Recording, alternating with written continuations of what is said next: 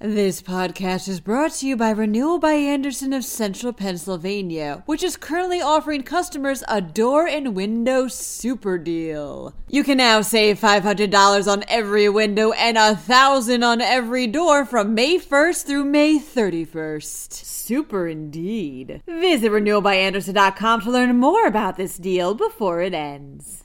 A man has been accused of making ghost guns with a 3D printer.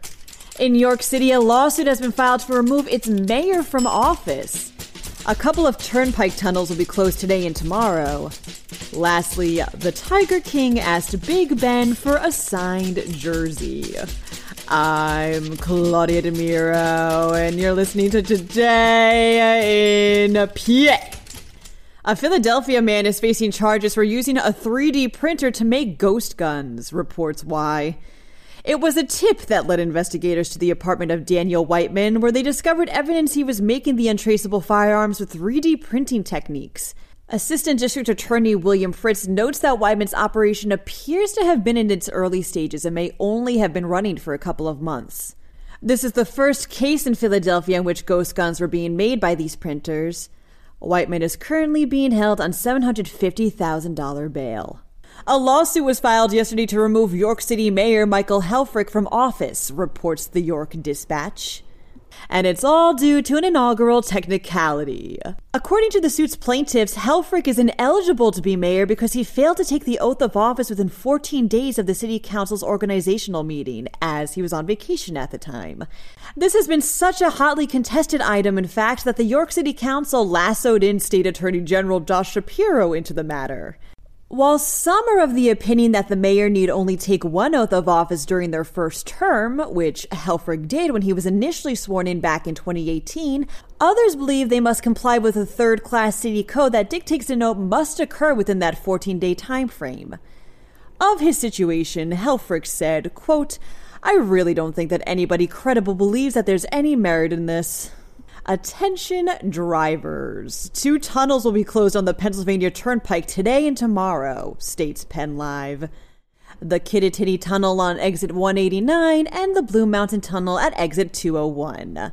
The westbound tunnel closure is today from 8:45 a.m. to 1:30 p.m.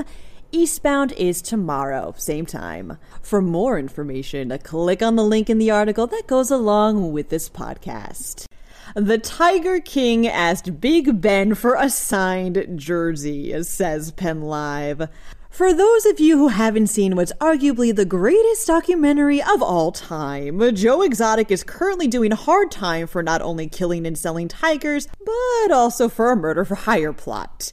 It appears that he was browsing the internet the other day for a signed Ben Roethlisberger jersey to give his stepson as a birthday gift, but found it was too expensive. So he reached out to Roethlisberger himself, writing a letter explaining his situation and seeing if the retired QB couldn't give him one for the cheap price of free $99. It's unclear whether Roethlisberger responded or if Joe got his jersey. That wraps up today's episode. For even more news, check out PennLive.com.